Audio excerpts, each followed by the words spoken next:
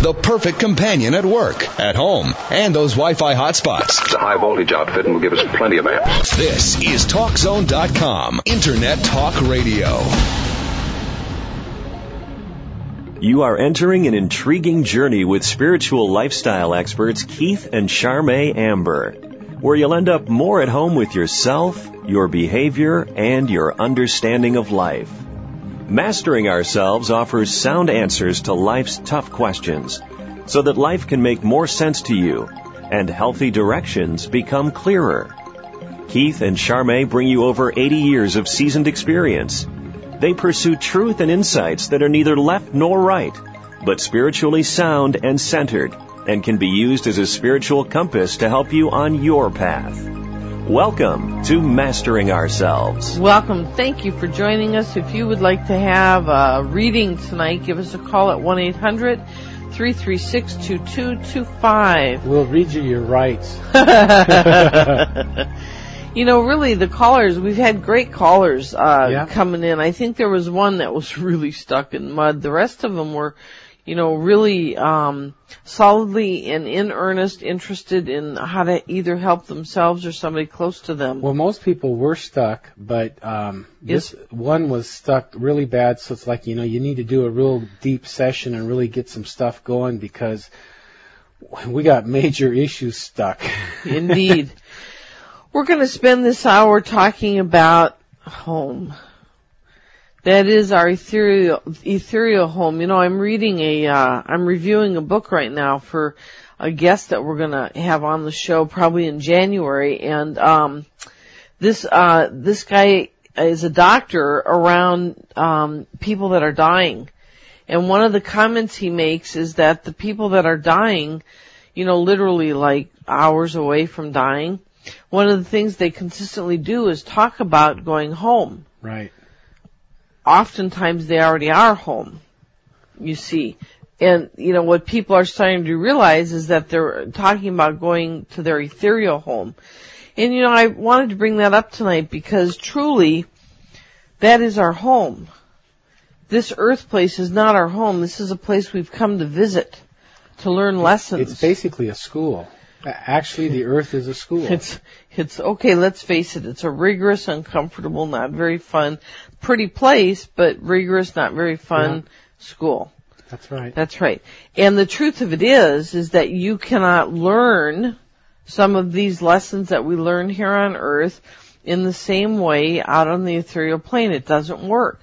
For instance, she talks about here in this article the near-death experience by Reverend Juliet Nightingale. It was in a recent issue of Pure Inspiration magazine. And one of the things she talks about is, boy, you just thinking it's there. You just think you want to be somewhere and you're there. And of course on the ethereal plane, that's exactly how it works. And a lot of folks these days, that's what they want to have on earth. They want to just be able to think it and it's there. And it's true, that's where we're heading on earth, is into that dimension. But the real purpose of being on earth in the first place is to have those limitations because therein you can learn certain lessons. You know, the trick is the prize on earth, the prize that you can get isn't here. You don't get the prize by, I got the prettiest wife or the greatest billfold or, the most money or the greatest talent and I got more power. The prize is on another level of morality because we come from another place to go to school here, and what we do here, not on the how it looks here as a human, like, I won this and I got this great car and all that, whatever it would be. It's not evaluated here. We come from another place. We condense down to this grinding struggle here, a very challenging place. And then we, whatever we do that is of the higher order, we get to take with us. It adds to us like for eternity. So the prize isn't here. A lot of times you got to even deny some great thing here. Like with your book, Charmaine, Charmaine had books and it was like she had the wrong idea about them. She wrote a book. We had a lot of books published. And she had the wrong idea that those books would make us famous. And, it wasn't make us famous, but really make an impact in the world, which is a good motive, but we were counting on that. And as much as we were counting on that, it didn't work. It didn't work. So we had to we had to unload the books. Literally, one of our guides, Keith didn't quite say it accurate. We published one book and we had many copies made, like 10,000, and they didn't move. And so finally we were trying to figure out what was blocked in our life, because it was evident that something was blocked. And finally we had the guidance very clear that we should burn those 10,000 books. Folks, they weren't even paid for yet. And so, after checking in 3 different times, we were told burn the books. So we burned the books. You might say you're nuts, and we might say you're probably right. But the truth is it was an amazing thing that happened. Because what Keith was saying is that we had too much hope wrapped up in those books, and probably more me than Keith. And by burning them, we burned the hope. So at that point, a few months afterwards, all kinds of doors started opening. It was amazing. It took about 3 months for it to settle, and actually the doors opening towards the radio. Right. Which we didn't know at the time. But we had to get this sort of like false hope bases out of the way. Out of the way. That was one of our lessons. And who would have guessed? Who would have guessed? Who would have ever guessed? I wouldn't have. The only thing is that every time I tuned in, all I could see was the books burning. Keith, trusting that guidance from the particular guide that it came from, said, okay, let's do it. And it still took us months to pay for the things. You're listening to Mastering Ourselves with Keith and Charmaine Amber, your spiritual lifestyle experts, offering a place to find sound answers to life's tough questions. If you'd like to call in for a reading tonight, do so at 1-800-336-2225. And don't forget to catch us Monday, Tuesday, Wednesday, Fridays, and Saturdays, 7 p.m. Pacific, 10 p.m. Eastern, right here on CRN. One of the things that this gal, Reverend Juliet Nightingale, talks about from her near-death experience is that sleeping, just that we dream when we're asleep, is an indication that our consciousness is always being active. And I wanted to talk about dream time. People who don't dream are too numbed out. That's not a good state to be in. Everybody dreams. Everybody should be dreaming. And if you're not dreaming, it's because there's something wrong. Either drugs, prescription or otherwise, or other foods that numb you out. Or you're simply asleep on a deeper level and preoccupied on the surface level. Ooh, scary. Well, usually that's not going anyplace fast. No, it isn't. And some of us, we have a time in that level. It's kind of interesting. Our higher selves actually never sleep. What they do is regular rest periods. So it's kind of a different thing.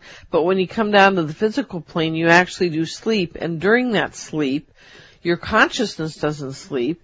Your consciousness generally leaves your body, merges up with your higher self, and goes off and does various things. Whether you're meeting a dead relative, whether you're going to a class preparing you for what you're doing on Earth, whether you're going off to fight battles or do some preparation, whatever it is, there's a million things that are happening. Talking about sleep, you hear all these studies that come out oftentimes, and one will say 9 hours is the optimum, 8 hours is the optimum, another one will say 7, but 9 and 8 are usually the most popular, I hear.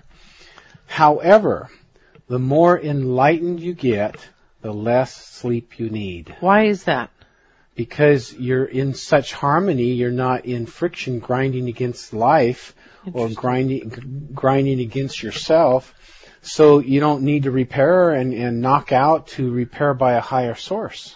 Interesting. You're already hooked into the higher frequency of harmony and being right with life.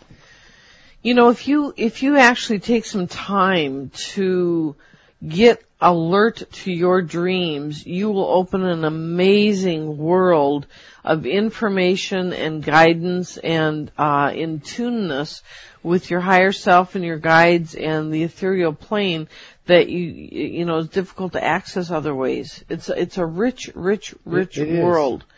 And one of the ways you can train yourself to do that, if you aren't currently remembering your dreams, is to set the intent, like, you know, really decide you want to do this. By the way, if you'd like a psychic reading, give us a call, 1-800-336-2225.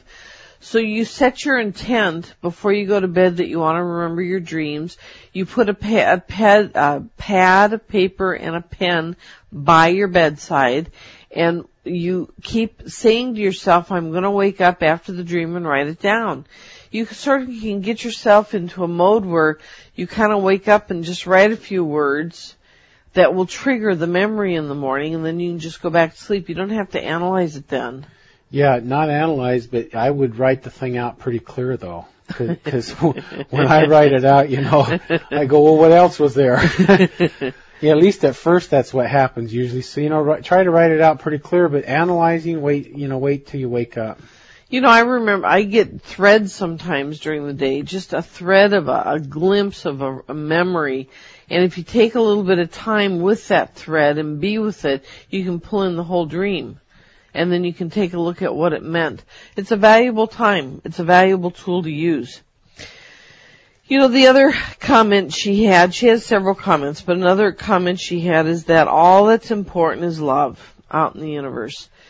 And love is a wonderful, wonderful thing, but I don't think it's all there is. I think that's a pretty limited view.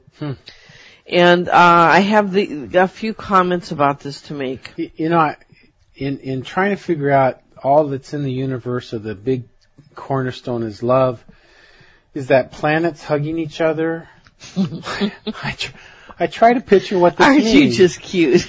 You know, some people say everything's numbers, some people say everything's consciousness, and you could say everything's love too, in that everything is God and then everything is order and everything will be taken care of. Maybe that's how it's saying it. Maybe that's what it's meant. Well, you know, she said she was just surrounded by love, and that she was sent back. So one of the reasons was so that she could announce to the world, as many near-death experience people say they're sent back to do, that love is all there is. But you see, that isn't the only story coming back from near-death experiences. Nope. There are the stories, and although there aren't as many of them, or shall we say this differently, there aren't as many that want to proclaim that this happened to them, because it is nowhere near as pretty or nice and sweet, are those that have gone in and had a dark near-death experience, which does happen. I've read some books on it. They are not pretty. Why does that happen? Because the people are living dark lives, and they need to go in and be shaken up severely. You know, I believe what happens with near-death experiences is, in a person's contract that they make for their life, what their life's going to be like, and the level they're supposed to achieve at each age. Let's say they haven't caught up, they're not doing par with what they said they were going to do. So their higher self, which made the agreement that we're going to be at a certain level, you know, they get a situation where they die for a few minutes. They come up for hours, is what it feels like. You experience hours in those few minutes. Yes. And you're readjusted with enlightened things usually, or it could be the other way around too, if you're just, messed up. So you get your adjustment, and most of these people, no matter what they were doing, they come back and they're changed. Permanently changed. That's right. And so I think that was the agreement that they were supposed to be And that at a was certain whether level. they've had a positive or a negative experience. Either way, they're changed permanently. Right. You're listening to Mastering Ourselves with Keith and Charmaine Amber, your spiritual lifestyle experts, offering a place to find sound answers to life's tough questions. If you'd like a reading, give us a call, 1-800-336-2225. We're going to talk more about this near-death experience with added perspective. When we come back, stay with us, and thanks for being with us tonight. We're all looking for ways to become better people. So why not let Charmaine and Keith Amber, co-hosts of Mastering Ourselves, help guide your way? Mastering Ourselves offers a clear path through the muddle of life. Charmaine and Keith have a new book called Steps to Enlightenment, with formulas for personal growth and tools to change unwanted habits. Steps to Enlightenment offers it all. Find out what others have to say about Steps to Enlightenment at www.masteringourselves.com.